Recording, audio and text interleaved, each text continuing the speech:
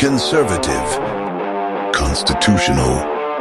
It's the Andrew Cooper Writer Show, keeping you informed on what's going on right here in Kentucky.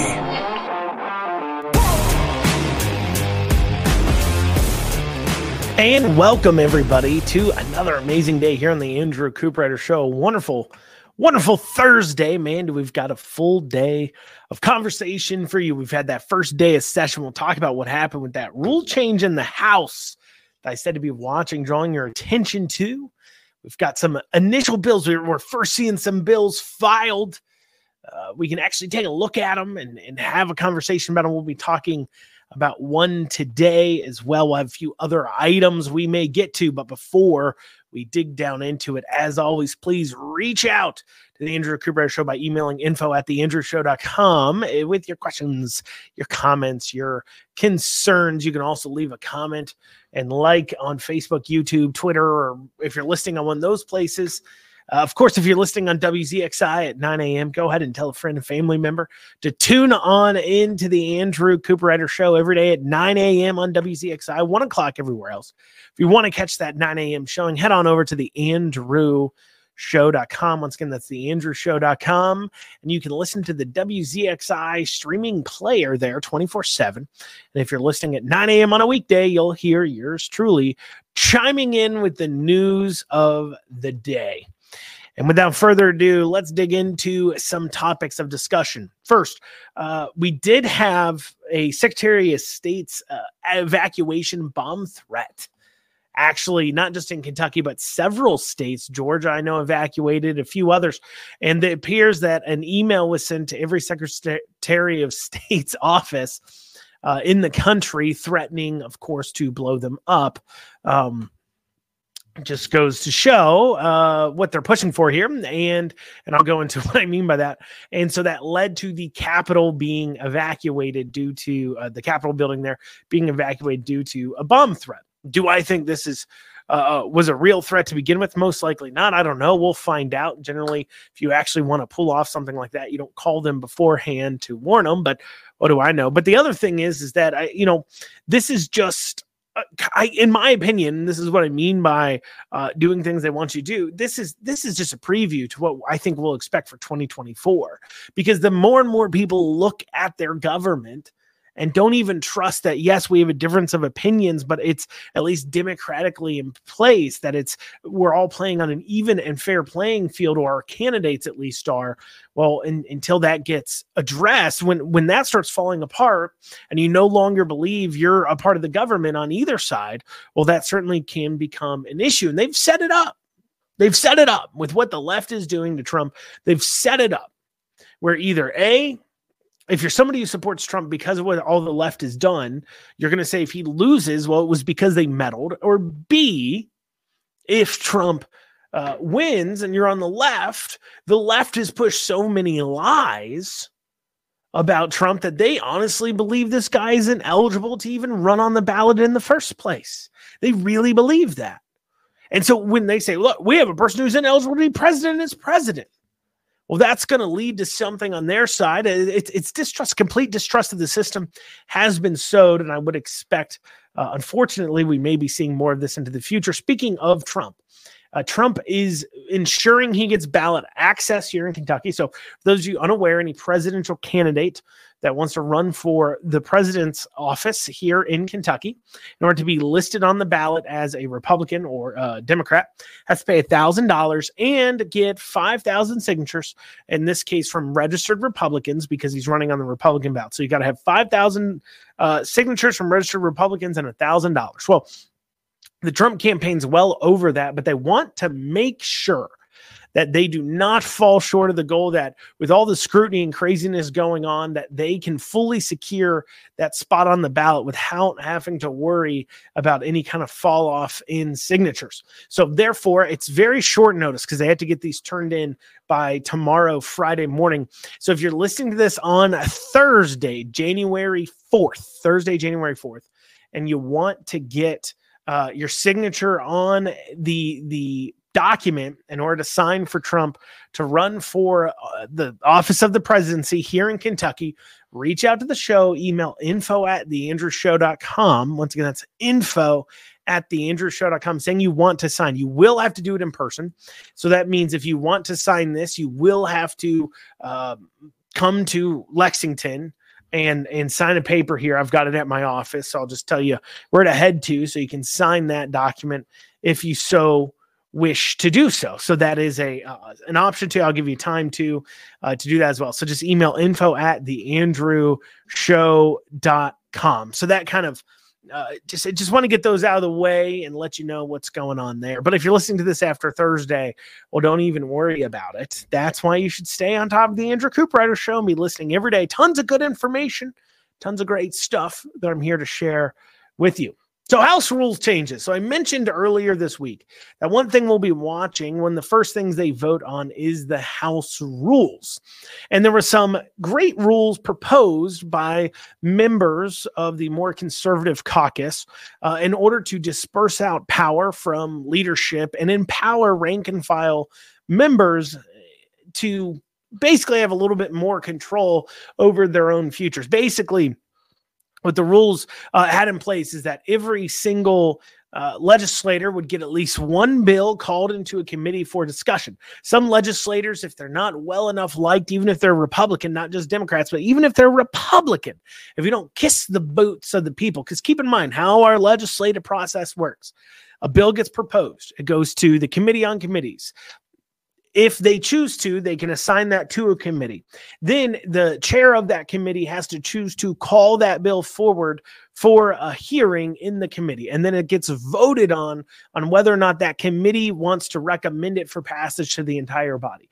If they vote yes, that bill then goes forward to the floor. And then the floor leader has to go ahead and call on that bill to be called forward for a vote. Then it gets voted on. Then it gets sent over to the other body. So if it starts in the House, it gets sent to the Senate. If it starts in the Senate, it gets sent over to the House.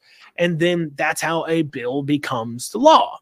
Well, there are some House rules to do things like ensure every single House member gets at least one bill heard in a committee. They can choose one key bill, and that the leadership or the leadership's cronies, who are the chairs of the committees, in order to become chair of a committee, you had to be chosen by leadership to chair that. So that means you had to be willing to do their bidding, of course. And so they said, hey, we don't want leadership and then the chairs that they've selected that they have control over getting to decide what bills get heard or not. We want everybody to get at least one bill heard a year. Well, that was one of the changes. Another one of the changes was, ensuring that two more rank and file members from the Republican and two more from the Democrat Party are added to the Rules Committee. That's kind of the committee that runs everything. Also changing a discharge petition from being a majority. So you needed a discharge petition is where a bill is called forward to the floor immediately for a vote. So if you want to get a bill called forward for a vote, you have to get a discharge petition.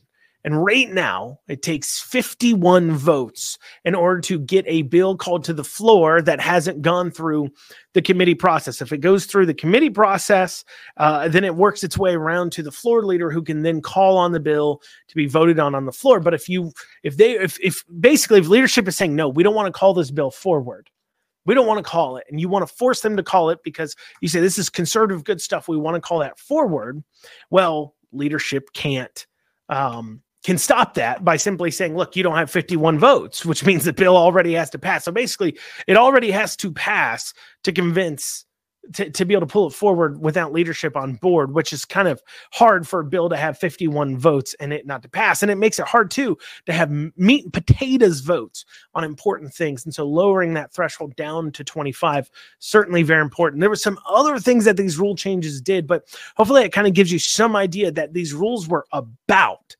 trying to disperse power out from leadership and giving it more to the rank and file members so your representatives can do the hard work of representing you. Now, what happened with those rules? What ended up happening? Why are we operating under the same rules as we did the prior years? Well, we'll be talking about that after this short break. You're listening to the Andrew Cooperrider Show, your source for Kentucky news and politics from a constitutional and conservative perspective. We'll see you back here in just a few short minutes.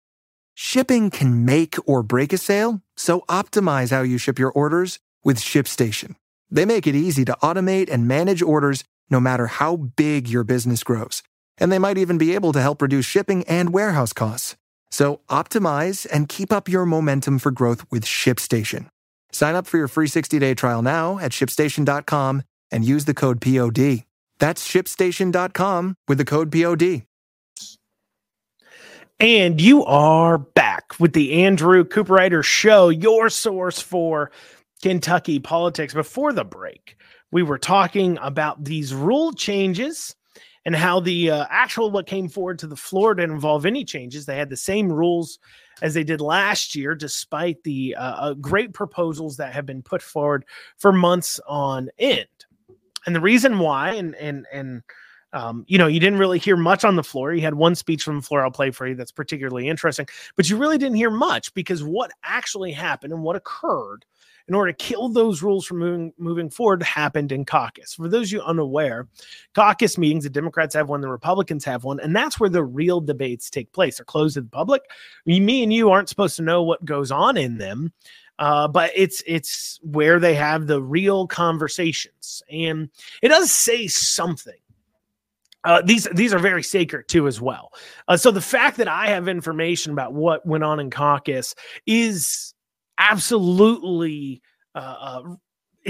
melts the minds of leadership in the House. They will throw people out of caucus for telling citizens about what happens in the caucus. They threaten them, saying you will no longer be a part of a club. You'll no longer be able to Republican caucus. You'll no longer have committee hearing, committee positions. You will never chair a committee. You'll never have anything at all unless you toe this line. So while you were elected by 45,000 people, we will marginalize you out because we want to maintain control. People always ask, how does leadership in the House and the Senate, how do they maintain control? And this is one way. They have this caucus meetings where the quote unquote real conversations go forward. And a lot of times I've heard about all kinds of caucus meetings. Quite a lot of things are said, things they don't want constituents to know. And as I said, the very fact that there's things you don't want your constituents to know, things you think and say politically, that you don't want your constituents to know, tells me you're kind of a piece of trash to begin with. But normally, if there's an interesting caucus meeting, I'll get one or two reps that will kind of like call me up and say, hey, Andrew, I got something. Hey, Andrew, this is what was said in here. Thought you'd find it interesting. They're really not supposed to, but they do it. And most of the time I don't say anything about it. But this time around, when caucus was held and the debate was held over these rules, I literally got more representatives than I've ever had before tell me about what happened in that caucus meeting. I talked to like 30 or 40 representatives on a pretty regular basis, senators and representatives across both of them. A lot of times, a lot of other representatives don't know all the people I talk to because, we keep it between us as far as that goes. I'm aware that some of them don't like me. And so we keep our relationship to ourselves as far as our working relationship of me finding out about what's going on sometimes. But I've never had so many reach out to me about one caucus meeting. But in this case, I had well over a dozen representatives reaching out to me to tell me about what happened in this meeting. And there was one particular point that they were very, very upset. So understand. So this is all about a power structure. So you have leadership, right? And they've got their chosen people, okay? The people who they pick to lead things. And one of the rule changes was allowing the committees to elect the chairs of the committees. And feeling his power threatened, the chairman of the Transportation Committee, Ken Upchurch, in caucus meeting promised that if these rules move forward, he would pass a bill in order to charge a toll on the Brent Spence Bridge, the bridge being paid for by the federal government. I mean, I get it. It's tax money, right? We all pay for it. But by the federal government, it's not a state appropriation. And he said he would pass a bill to toll that bridge as retaliation because of these rules passing. That's the kind of corruptness we have going on up in Frankfurt. We literally have the kind of political rot. The very thing the rule changes we're trying to attack. A person mad crazy that uses the powers of government to go after their quote unquote political opponents. There's 45,000 people that live in a House district. Ken Upchurch wants to make tens of thousands of people, millions of people a year, millions worth a day, if you count the day, pay a toll to cross a bridge because he doesn't like the representatives elected in a certain area. That is absolutely, completely crazy. That tells you the kind of character these people have, and it isn't good.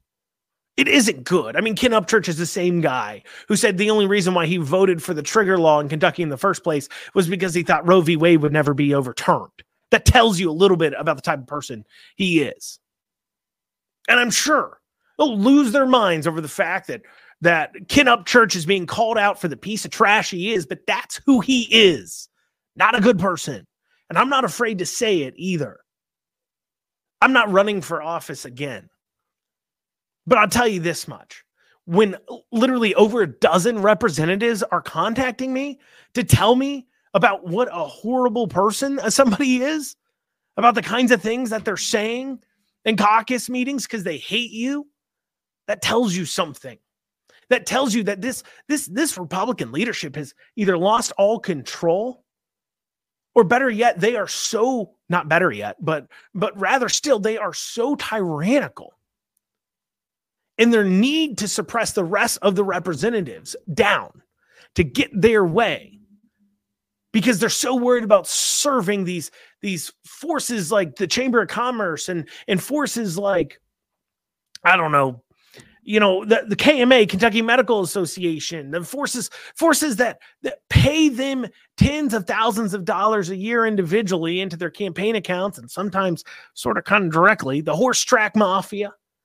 Right? They're so worried about serving them that they will play these games and rule with and literally marginalize the same people you elect simply because they don't like them as an individual. They'd rather they not exist. They'd rather 45,000 people's opinions be null and void because, well, they don't agree with them. And then they want to say, well, what's creating division? Republican Party creating division. What creates division is when somebody stands up there and decides they want to use governmental powers to attack millions of people because they don't like a handful of people. And what's funny is the representatives telling me about this? It just sat so wrong with them. And it's what do we expect? What do we expect? We continue to allow them to get away with this. And it gives you the perfect example of how they control things. And people say, how do they control things? Well, you just heard. If you allow this to move forward, the people who proposed these rule changes, they came out of Northern Kentucky. Some of them did. So if you allow this to move forward, I'm going to punish that area by making my key piece of legislation a toll bridge. And I'm going to make sure that moves forward.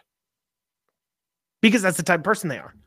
And Ken's chair of the Transportation Committee. He felt his power being threatened because the people on the committee might vote him out because maybe he's a trashy human being. And I'm saying that based on the evidence that he would ever even say anything like this, that his mind thinks that way. That tells me everything I need to know. That tells me why he's so afraid of his own position. He's so afraid of being voted out by his own committee if these rules move forward, giving them the ability to do that. Because maybe he's tried to rule so tyrannically and with an iron fist so much that people said, you know what? Now that the power's with the people, maybe we don't like you so much. Maybe we're going to vote to get rid of you because that is the exact ideas this country was founded on. But yet so, despite only having a few hours notice of what the new rules were, they decided to not make a single change. We do have this floor speech from Savannah Maddox when the vote took place on the rules. Let's take a listen to that. In this body, having a conversation is not an act of aggression. It is something that we should be doing. It is something that each and every one of us, regardless of what county, what district we represent, we should be coming. I'm going to cut in real quick. Listen to the words she's picking. That tells you what some of the things they've been saying is. She's talking about asking this conversation is not an act of aggression. The fact she feels a need to say that tells me that perhaps people had said something like somehow putting these rules is an act of aggression. Which is crazy that you would moving power from those few in leadership to the many. Empowering legislators is wrong, but we'll continue. Listen closely, though, to the word choices, because that will tell you what's pushing this. Together to have discussions about the rules that are going to govern this process. And that's something that we should be doing before session convenes. It's something that I feel like a large number of members of this body have tried to do. And the rules were truly just made available to us whenever we came in today, at least the rules that we're going to be adopting.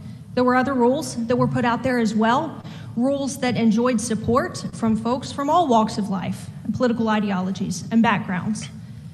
But the concept that it is somehow an insurgency or an attack to have this discussion, to propose rules, to have that conversation is very detrimental to this process.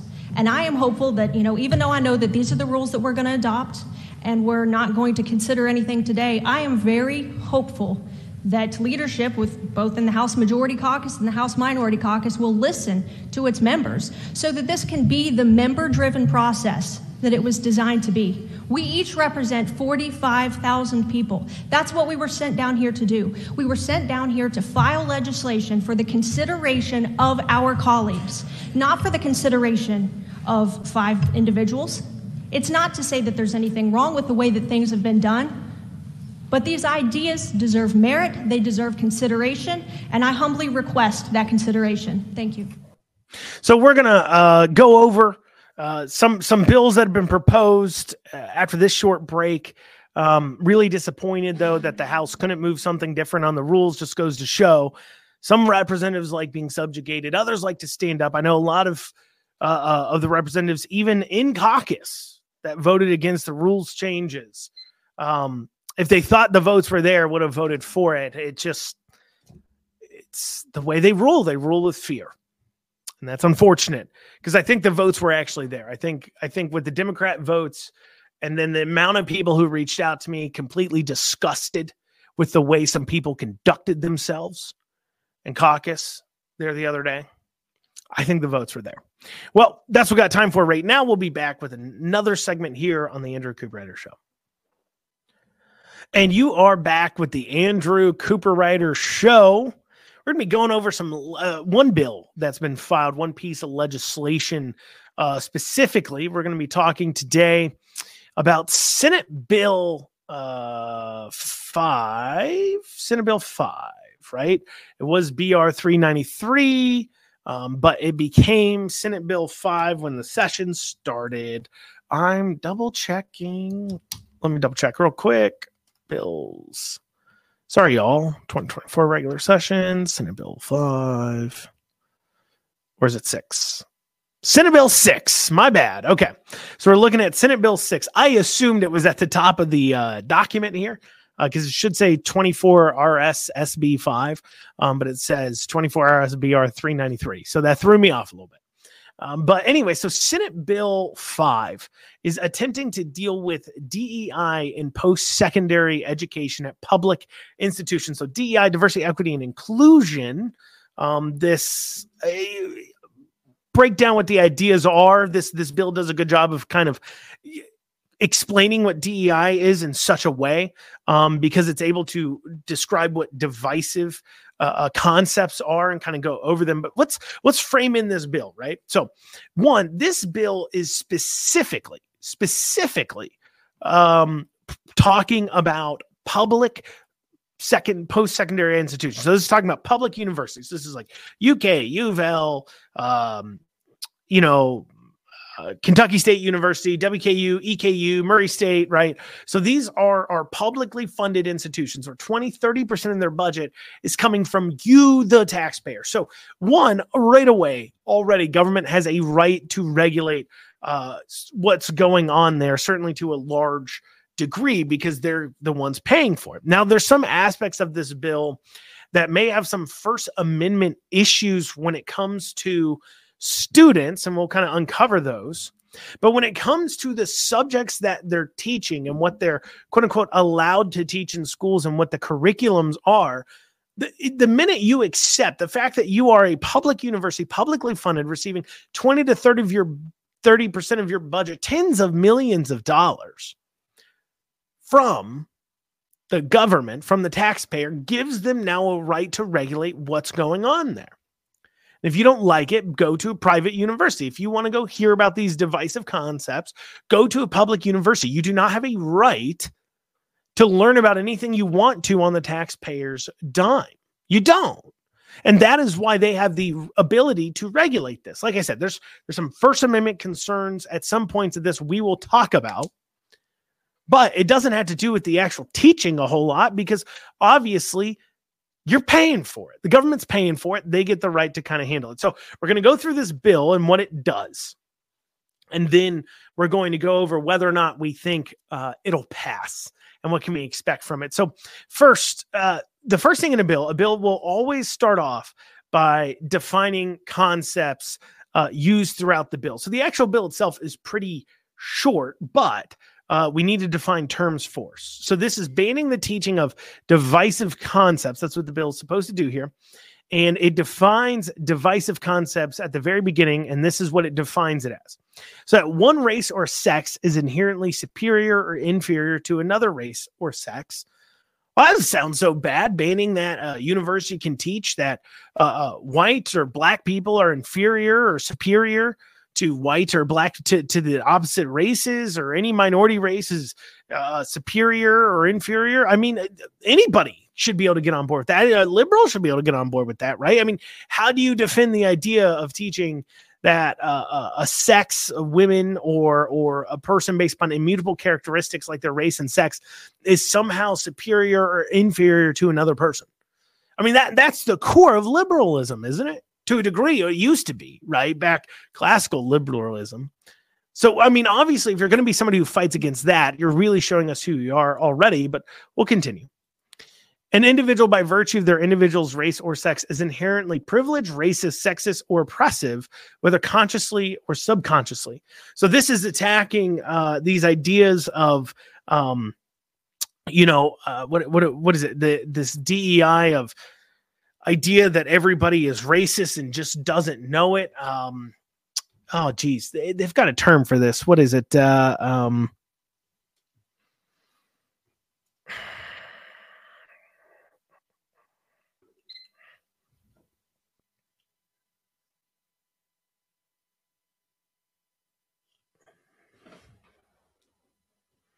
Implicit bias. That's the word. Implicit bias. So this is attacking that idea that you are implicitly racist. Just because you're white, it means you must implicitly in the back of your mind, even though you may not actually in your heart hate minorities, you somehow still do. So most people would say, yeah, I mean, we don't want to say that simply because of a person's race or sex that they're privileged or racist. That seems wrong to say, doesn't it? Or oppressive, consciously, subconsciously, like that is racist ideas, of course. And so this is a bill telling people they can't be racist and they can't teach racism in schools. Most people would agree. Another one is an individual should you can't teach. A divisive concept is that an individual should be discriminated against or receive adverse treatment because of the individual's race or sex. Yeah, don't be racist. Great. An individual's moral character is determined by the individual's race or sex. Yeah. The fact that you're white or black or Hispanic or Asian or a man or a woman, it doesn't really matter. It doesn't really matter to whether or not you have good moral character. That has nothing to do with it. That's racist. Let's see. An individual, by virtue of the individual's race or sex, bears responsibility for actions committed in the past by other members of the same race or sex. An individual should feel discomfort, guilt, anguish, or another form of psychological distress solely because of the individual's race or sex. A meritocracy is inherently racist or sexist or designed by a particular race or sex to oppress another race or sex. So meritocracy is that, you advance based upon your merits, and somehow the crazy DEI people will tell you that that's racist or sexist.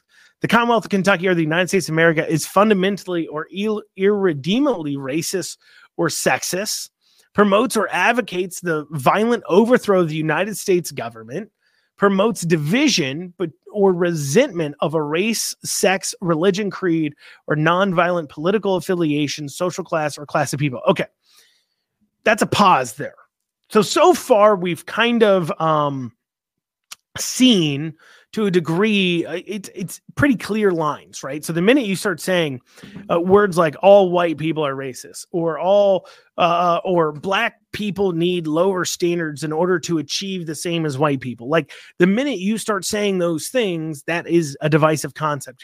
You're judging people based upon immutable characteristics like their skin color, their race, their religion. Well, religion isn't immutable, but gender, right? That immediately becomes easy to call out. But this is where it gets a little iffy here. Promotes division or resentment of a race, sex, religion, creed, nonviolent political affiliation, social class, or class of people. I don't quite understand the concept, that idea of promotes division. I would need that either has to be cut out, or that would need to be prescribed exactly what is creating division. Because, obviously we are told that we are creating division when we say like boys can't become girls. Well, we're told that, that could easily fall into promotes division between a resentment of a race, sex, religion, or creed, or nonviolent political affiliation, social class, or class of people. They can say, well, you're creating division because you are claiming that men can't become women, and that's divisive. And so in a lefty craziness, that is what they could say. So we either got to redefine that or change that around a bit, in my humble opinion. Number 11, ascribes character traits, values, morals, or ethical codes, privileges, or beliefs to a race or sex, or to an individual because of the individual's race or sex. Once again, against racism. The rule of law does not exist, but instead is a series of power relationships and struggles among racial or other groups. All Americans are not created equal and are not endowed by the Creator with certain unalienable rights, including life, liberty, and the pursuit of happiness. That's why would you say that? Why would we want public universities, your tax dollars, funding people that say all Americans are not created equal? That seems racist and out of control. Government should deny to any person within the government's jurisdiction the equal protection of the law, includes race or sex stereotyping, or includes race or sex scapegoating. Race or sex scapegoating means assigning fault, blame, or bias to a race or sex, or to members of a race or sex because of their race or sex, and includes any claims that consciously or subconsciously and by virtue of a person's race or sex, members of race are inherently racist or inclined to oppress others, or that members of a sex are inherently sexist or inclined to oppress others. We're going to return to this. We're coming up on a break. We're going to return to this, break this down. We got a little bit more to cover here, and then let's go over whether or not this bill is going to pass. We'll have that after this short break. You're listening to the Andrew Cooperrider Show, your source for Kentucky news and politics from a constitutional and conservative viewpoint. See you here in just a few. And you are back with the Andrew Cooperrider Show, your source for Kentucky politics. For the break, we've been going through Senate Bill 6, self-proclaimed DEI bill to ban the teaching or practices of diversity, equity, and inclusion, extremely racist process in our public universities. We've been going through the bill. We'll continue to take a look here. So we were talking about race or sex stereotyping or scapegoating, basically saying that a person's character traits, values, or morals, what makes them who they are is because of their sex or because of their race, or blaming them because of their race or sex for something. They're saying that is divisive, not allowed in this bill. Another thing is training includes non-credit classes, seminars, workshops, trainings, and orientation. So remember, we're defining terms that are said in the bill, right?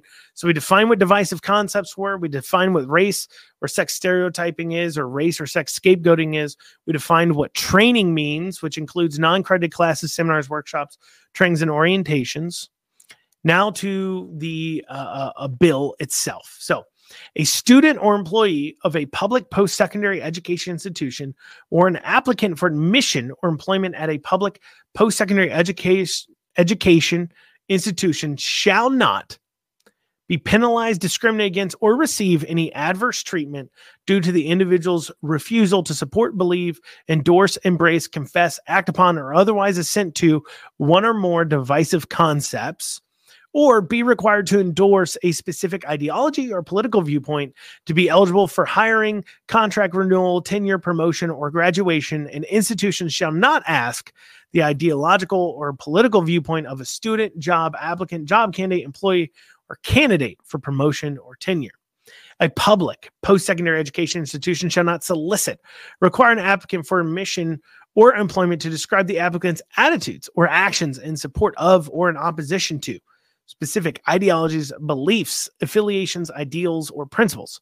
A post-secondary education institution shall not conduct any mandatory training of students or employees if the training includes one or more divisive concepts. Use training programs or training materials for students or employees if the program or materials includes one or more divisive concepts, or uses state-appropriated funds to incentivize, beyond payment of regular salary or other regular compensation, a faculty member to incorporate one or more divisive concepts into curricula. Here's the next section. Any person aggrieved by the violation of any policy adopted or required to have been adopted pursuant to subsection 2, this section shall have a cause of action against a public post-secondary education institution. It then goes on to talk about what that cause of action is, lines out attorney fees as well. So there is a carrot, a stick type situation. So if you do something wrong, you will be held to account for doing so. It also goes on to say, if a public secondary education institution employs or contracts an individual whose primary duties include diversity initiatives, then the individual's duties shall include efforts to strengthen and increase intellectual diversity among the students and faculty of the public post-secondary education institution at which they're employed. Nothing in this section shall be interpreted to prohibit public post-secondary education institutions from training students or employees on the non-discrimination requirements of federal or state laws, infringe on the rights of freedom of speech, infringe on the rights of academic freedom of faculty, require an employee of a public post-secondary education institution to violate any federal or state laws. And it kind of goes on to basically make that point. So what the bill in whole does is bans this teaching that a person is racist, or that a person is somehow advantaged, or a person is disadvantaged. A person can't succeed in the United States simply because of their skin color, sex, race, those religion, those kinds of immutable characteristics. Basically, it says if you're receiving tax dollars as a post-secondary institution, you won't be teaching people to judge others based on their skin color or sex. That's what the bill is doing. I went through it with you pretty much in its entirety, going through each of the concepts being laid out. And in each of them, what do we see? We see that there's no reasonable person who should be against any aspects of this piece of legislation. There's nobody. Why do you need to? Why would you want a publicly funded institution teaching people to judge one another based on their race or skin color? Obviously, you wouldn't want that. But of course, the lefties are losing their mind over this. Why? Because it challenges their indoctrination camps that they're running at these universities.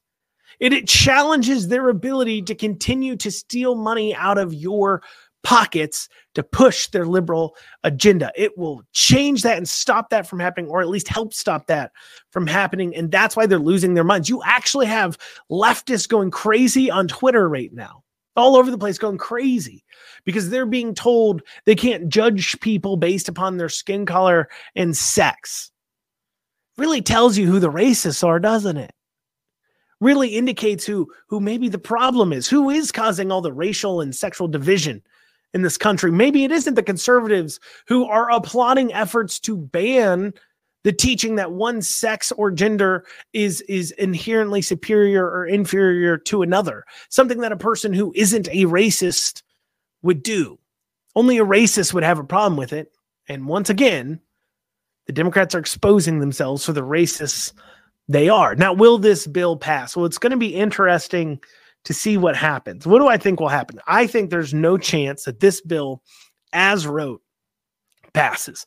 I think if anything passes, it's going to be a dumbed down, a toothless version where a lot of these things are removed, and it'll be a basic thing that does basically nothing. So that way representatives can go back and pound their chest saying, we dealt with DEI, and universities continue to vote for us, especially with the primary season coming up, without actually doing something. And why do I say that? Because the universities are a pretty sizable lobbying group. Now, it's interesting that they are, because they're so funded by tax dollars. But see, they give a lot of money and time and effort to the State Chamber of Commerce. And the State Chamber of Commerce is a heavy hitter in the lobbying field of things in the state legislature. They have many lobbyists. They have many things they push upon, and they're heavily funded. Well, not heavily funded, but the universities certainly partner with them to push it forward. They're one of the stronger lobbying forces in our state government, is the State Chamber of Commerce. And I can see very easily the universities going to the State Chamber of Commerce telling them, no, stop this from happening. Of course, the Chamber of Commerce will never conceptualize to any of us small business owners or the people that the Chamber of Commerce, remember, the Chamber of Commerce is supposed to represent businesses, right? It's supposed to represent commerce in Kentucky. They'll never conceptualize or explain why this kind of racism is absolutely 100% the most important thing that we need here in Kentucky. They won't do that. They'll never do that. So they won't be held accountable to doing that either. Their members and the people who could ask them questions like, why are you getting involved in this fight on universities? What's this got to do with commerce in Kentucky? Well, they won't ask those questions. They're just allowed to facilitate, because it's all just a scam. But anyways, the universities give them money. They lobby on their behalf. The state legislature gives more money to the universities, who then give more money to the Chamber of Commerce, which then lobbies on their behalf. And the cycle evermore continues, but putting that to the side. So will this pass as it sits? No, it will either be massively changed or not move at all. I will be fascinated to see if I will be the first one to admit that Andrew Cooper Ryder, was 100% wrong if this bill, Senate Bill 6, ends up passing and not being a toothless, dumbed down version that doesn't do anything but provide a supposed win to supposed conservatives. Now, you look at this legislature and say, well, we've got a bunch of Republicans. Why can't this pass? But I point you to our early conversation about the kinds of people we have in our legislature, the kinds of corruptness and people who they don't care about representing what you or I want. They don't care about representing what the people want, because they think that the voters are so ill-informed that they'll continue to vote for them no matter what, as long as they can send them some shiny mailers and run some ads on the TV. And the way they pay for that is by doing the bidding of those forces that want to see everything that we stand for destroyed. And the only question is you as a voter going to fall for it? And a way you can fight that is by doing things like sharing this show with others. Well, that's what we've got time for today on the Andrew Cooper Ryder Show. I thank you all so much for joining me. Remember, if you want to reach out to the show, question, comments, or concerns, feel free to email info@theandrewshow.com. Once again, that's info@theandrewshow.com. I look forward to speaking with y'all. We'll see you back here tomorrow, 9 a.m. on WZXI, 1 o'clock everywhere else. Have a great rest of your day.